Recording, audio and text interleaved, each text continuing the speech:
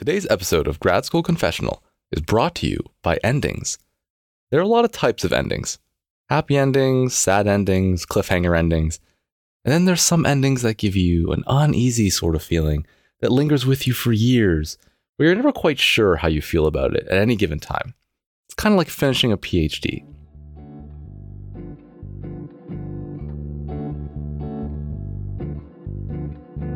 You're listening to Grad School Confessional, a podcast that explores the good, bad, and ugly of graduate school, directly from graduate students themselves.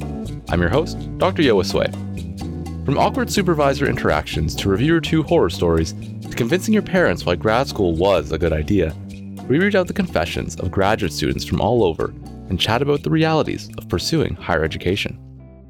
I'd like to welcome, for the first time, my co-host and freshly minted PhD recipient, Dr. Anna Sway. Anna is a PhD in health promotion, a field where researchers ask, what isn't health promotion? Well, as long as you can justify it to the granting agency, nothing isn't health promotion. Pollution? Health promotion. Protesting? Health promotion. NASCAR? Health promotion. How is NASCAR health promotion? Have you seen NASCAR fans? Okay, fair enough. Speaking of going in circles, seemingly forever until crossing a finish line, today's episode is a special one, in that it's our last episode of Grad School Confessional.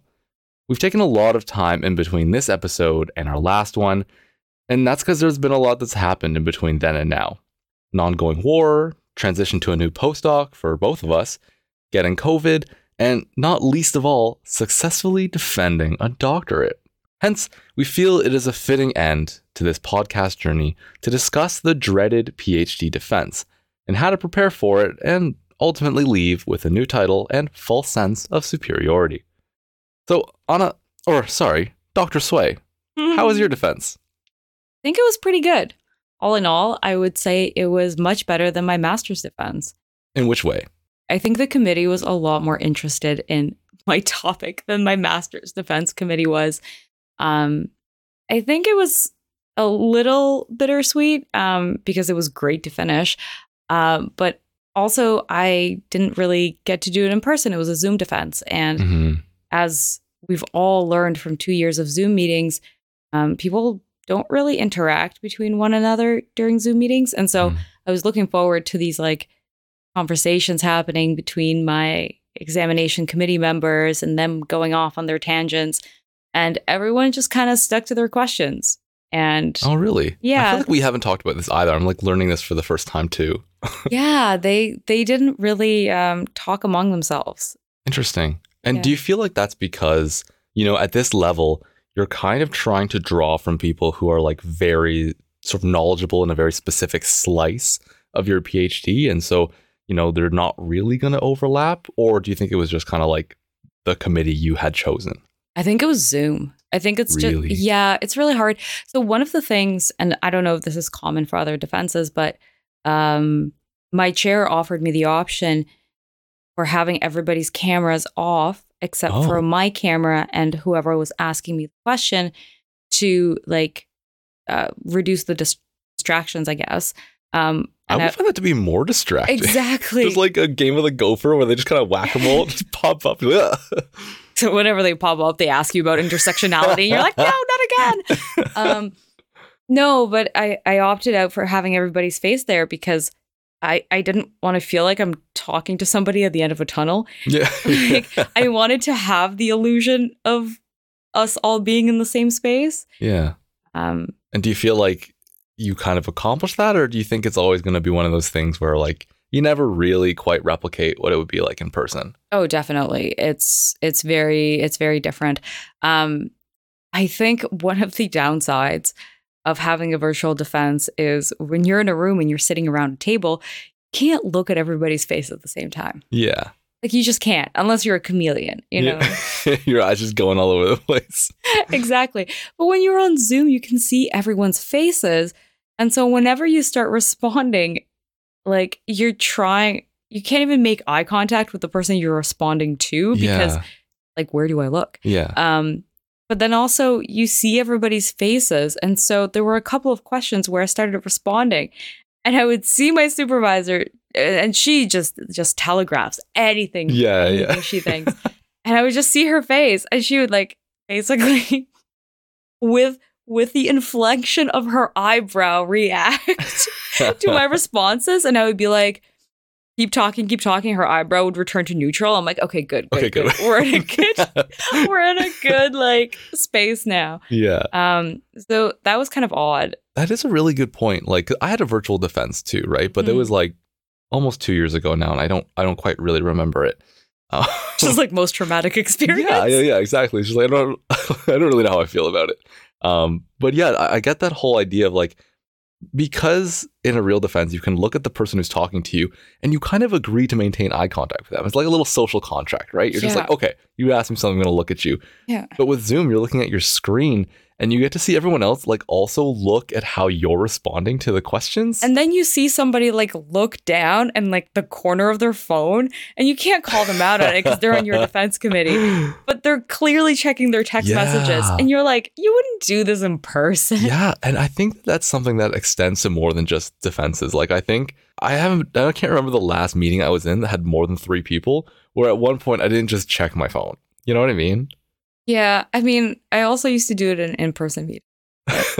But it was like, but there's a strategy. In in-person meetings, you look at your phone and you kind of furrow your brow and you're like, oh, okay. And like you're getting an important email or something. Here, you're just on Twitter, just scrolling. You just see the thumb move. You're like, that's fine. In person, you kind of do it under the table versus here, you're just like, where does the screen cut off? Yeah.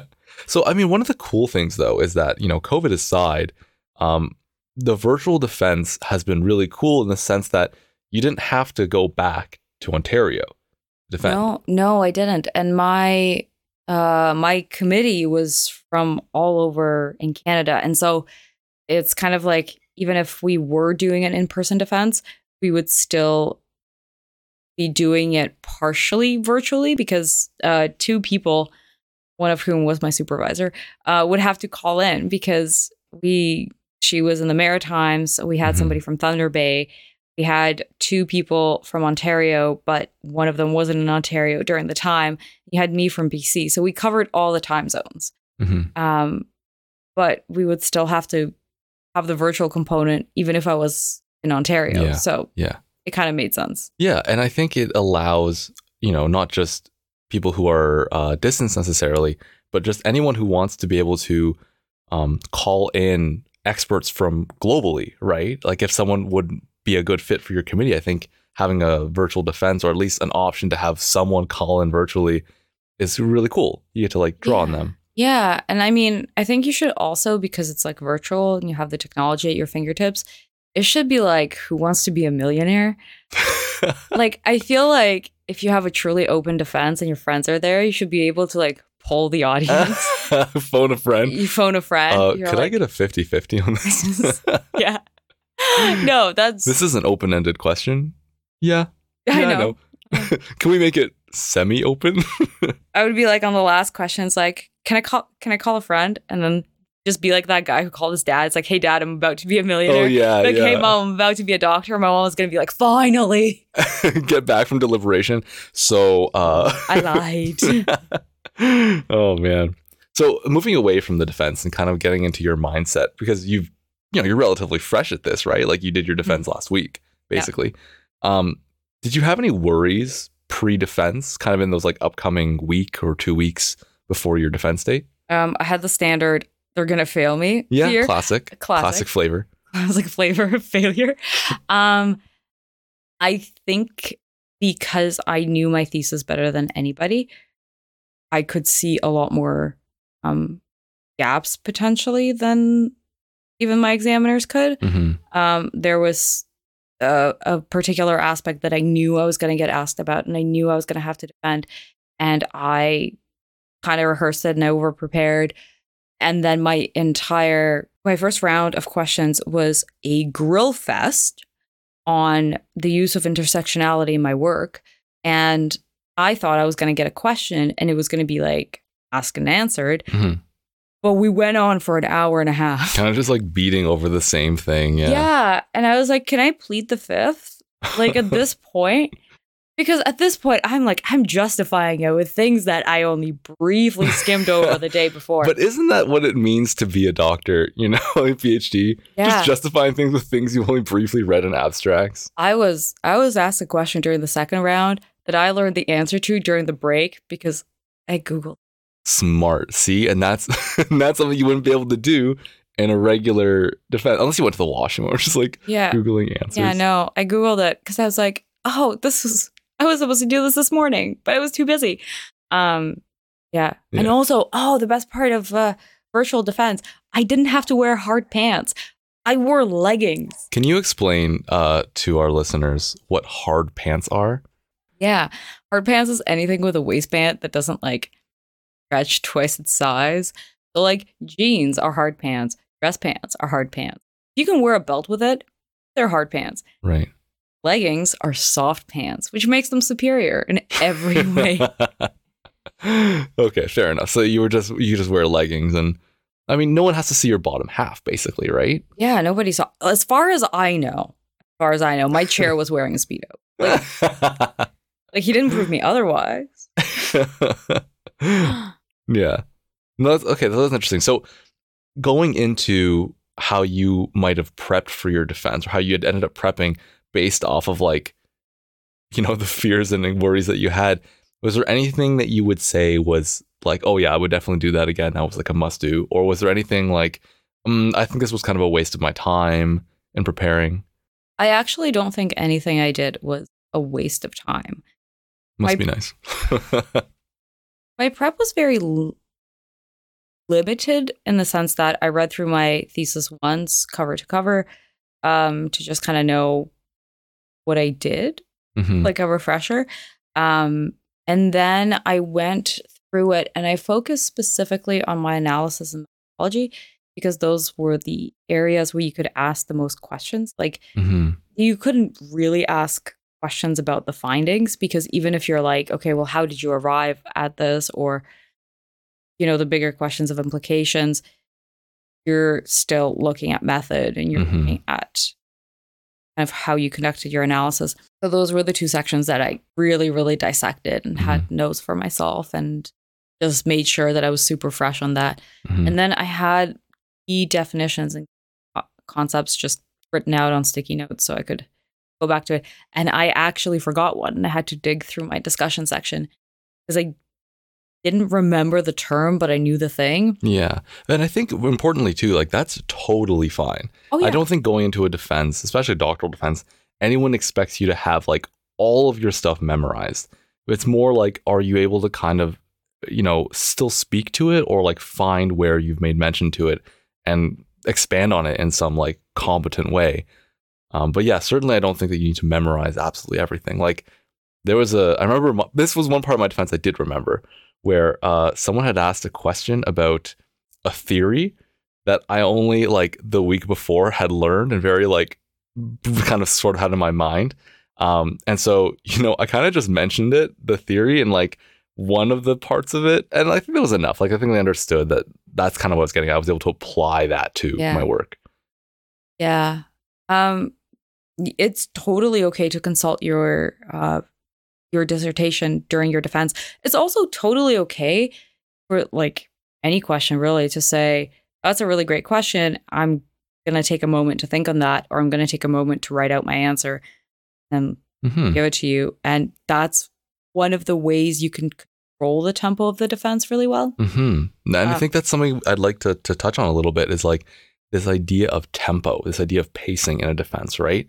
I think maybe we go into it often thinking that, well, I'm basically going to get grilled. It's like an interrogation. Whereas, I think at this level, at least in our disciplines, it's much more of a conversation. It's much more of I don't know. First round did not feel like conversation.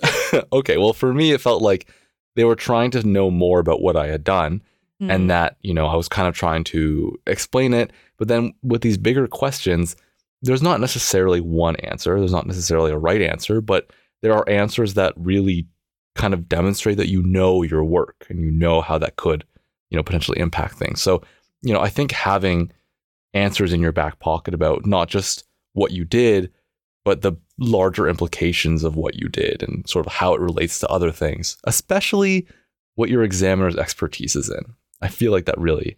Yeah. Although I gotta say, the bigger questions that I got asked, that was very much like on the spot.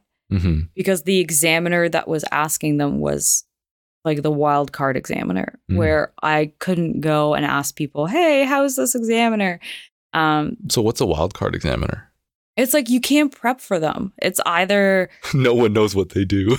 no, like no one knows how they are as an examiner. Mm-hmm. Because like one of my examiners was tough and she grilled me, but I knew that at the end, like I know what her threshold for passing is. Mm-hmm. So I knew I would be okay. And where our disciplines are adjacent, but they're still different disciplines. And so I knew I had some leeway there, that I wouldn't be expected to be an expert in some of these other theoretical constructs. But yeah, a wildcard examiner is like, I guess you know their research, but you don't know them as a person. You also can't like find somebody. Yeah. Like you don't have that like 1 degree of separation where you can just like, you know, chat up somebody and be like, hey, what's this person like? Yeah, because I had that with my other examiners and it was really good and like relaxing going into it, being like, oh, okay, like I know what the vibe is going. And I mean, part of that is because, you know, they are kind of internal to the university, right? Like they at least... even the external, I knew what the vibe was going to be. Oh, really? Yeah. I knew what the vibe was going to be with the external because I had read her doctoral thesis. Yeah. And based on the doctoral thesis, I saw who was on her advisory committee and I was like, oh, okay, I get it. Right. And like even linguistically, like I looked at her thesis, I looked at my thesis, I was like, oh, okay, we're from the same. Like, both of us are doing intersectional work, but we're very much using the same frameworks. Right. So then maybe a good tip is just researching your examiners, you know, not just the research that they do. Yeah. Like who they are as people. Because, you know, at the end of the day, they are just people that are kind of, you know, hoping to see if you know enough about your stuff. Yeah. Have you ever, were at any point during your defense, were you worried that you weren't going to pass? No. Okay. So I guess my question then is, what would a good defense look like? What should it look like and feel like and sound like? Okay, so I think nobody should be crying. It's okay if tears of joy, maybe. It's okay if you vomit, but don't do it on your examiners. No, but for real, it should feel more like a conversation than like you defending your choices. You should be able to justify why you did things a certain way, but I don't know. I think it's different. So my supervisor said that in in-person defense, you often have examining committee members kind of start talking among themselves and really like digging into the ideas and almost like debate it among themselves. And then you just kind of let them do that. Just run down the clock. Yeah. You just let them like tire themselves out. But I didn't get that. And so I actually had like my chair did an awful job of maintaining the time. And so everyone went over. And my defense took forever. It was like 4 hours. Oh my gosh. It was super long. But yeah, it should be a conversation. It should be a back and forth. And I feel bad because going into it, I thought, oh, my nerves are going to kick in. My nerves are going to kick in. And then I started my public lecture and I thought, okay, where are the nerves? And then nothing happened. Then I thought, okay, now that we're all in the examination room, now the nerves are going to happen. And they didn't. And I think it was because when I had submitted my dissertation, I just adopted the mindset of I cannot influence the way my examiners are going to perceive my dissertation. I cannot control what they're going to ask. All I can control is the quality of the dissertation, which I already did. It's in. And I can control the prep that I do. And so I did that. And then after that, it was kind of like, that's it.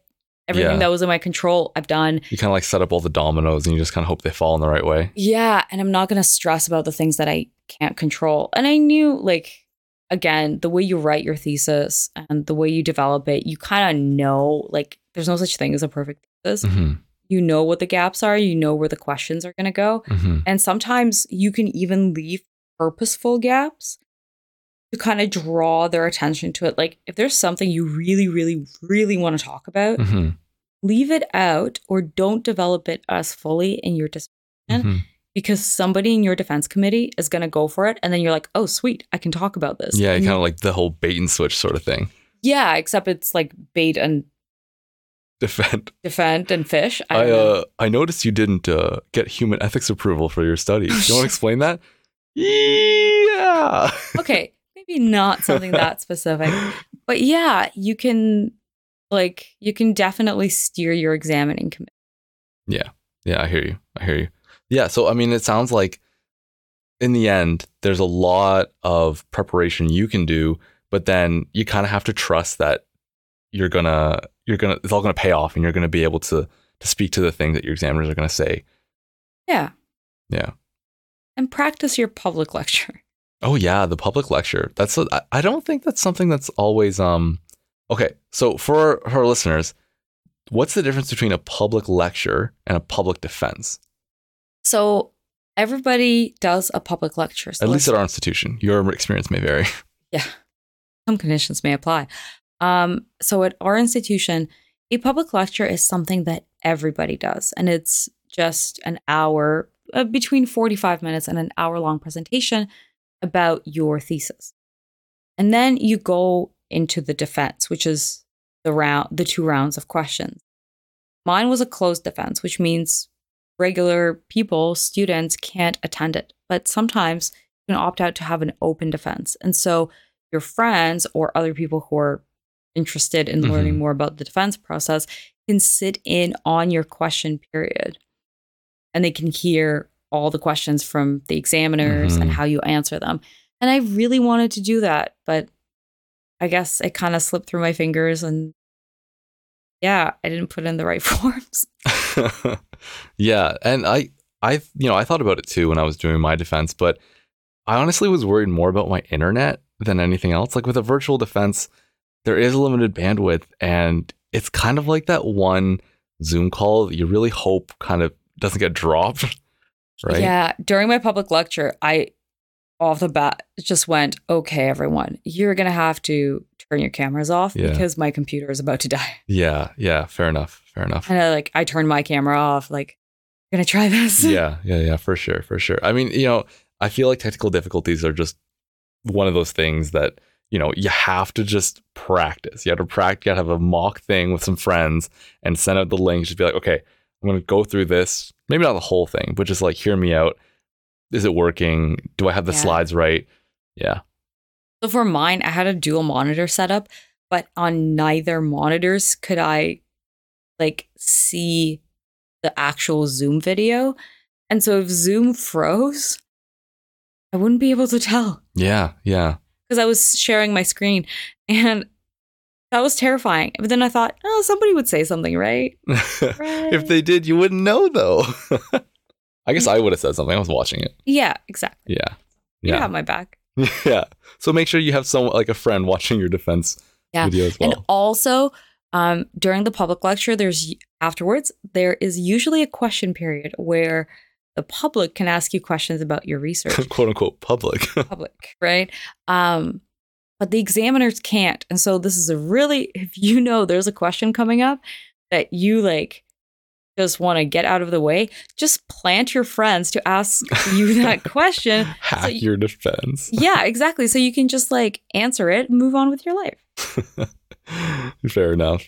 So now that you're a doctor, now that you got the degree and the extra letters, what's next? Probably a nap.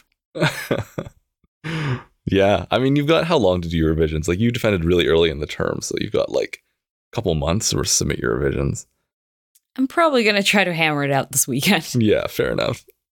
But then afterwards, I mean, PhD to academia, PhD to more industry, more don't make me choose. Everything, everywhere, all at once. I think I'll work on my postdoc for now. Yeah, that's fair. So maybe for our listeners who won't get the chance to necessarily catch up with us and figure out what we're doing after this. What are we doing after this? We actually have an identical postdoc. The same postdoc. Same. but different. But same. We're doing a hybrid postdoc between industry and academia. It means we get to work with a company and work for them and help them develop some products. But at the same time, we're also going to be publishing academic papers. Everybody knows how we feel about that. And doing some other academic work. So it's kind of the best of both worlds. Yeah, except, the split is supposed to be closer to like, what do we have, 60-40 or something like that. But, with academia, that means we're basically doing 80% here and 80% there. Yeah, it's 2 full-time jobs. That's fine. Oh, it's a lot. It's a lot. But, I'm glad that we got to kind of record one last podcast of these. And it feels fitting to kind of end with this defense, Yeah. Yeah. Now, while this is the end of our grad school confessional experience, it's not the end of our podcasting. So Anna and I are planning a fresh spin on a science communication type of podcast. So do keep an eye out for more details on Twitter at GradConfessing or Anna's Twitter at The Swayway. Give me a follow. I follow back. And until the next time, in the name of the Father, the Son, and the Principal Investigator, amen. I'm done.